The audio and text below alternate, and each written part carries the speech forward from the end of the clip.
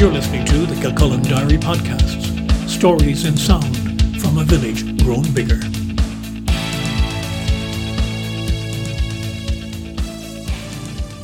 Hello, I'm Brian Byrne. It was Tommy Two Scoop's birthday last Friday. He didn't invite me directly to his party at the Brightside Tavern in Jersey City, but he did a Facebook invitation to one and all.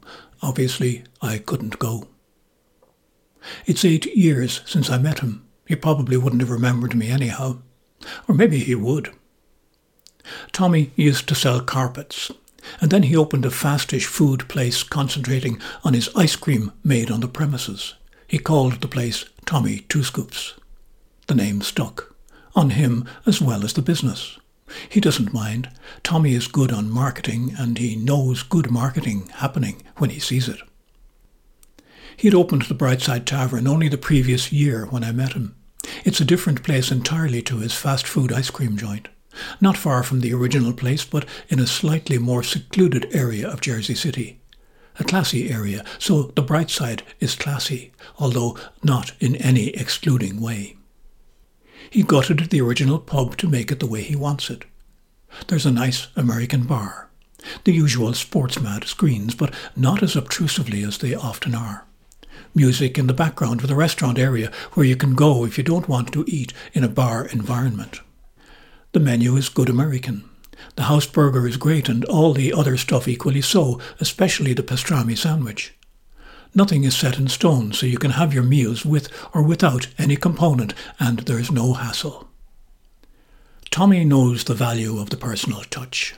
He turned up to say hello in both places at the times we were in each. He collects people, digitally. He gets your email, your birthday if you're not fussed about giving it.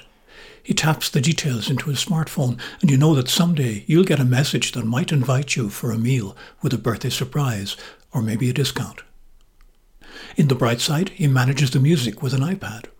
A party comes in, for instance, with a mother-in-law, and he taps the pad for the classic 1961 hit of that name to celebrate the event.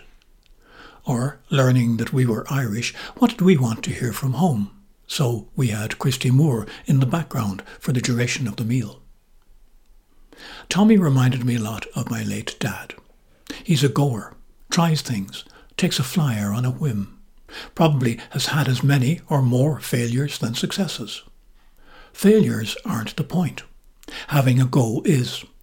If you don't, you'll never know. If you don't, you never will. If you do, you might. Either way, Tommy's the kind of guy who, once met, you figure as a friend, like it was with my dad, Jim Byrne. It's personal. Jim Byrne of Kilcullen made himself and his hideout pub and restaurant an internationally known brand in the middle of the last century because he made it personal, like Tommy Two Scoops is doing today in Jersey City. Tommy's real name? Doesn't matter. Tommy Two Scoops works.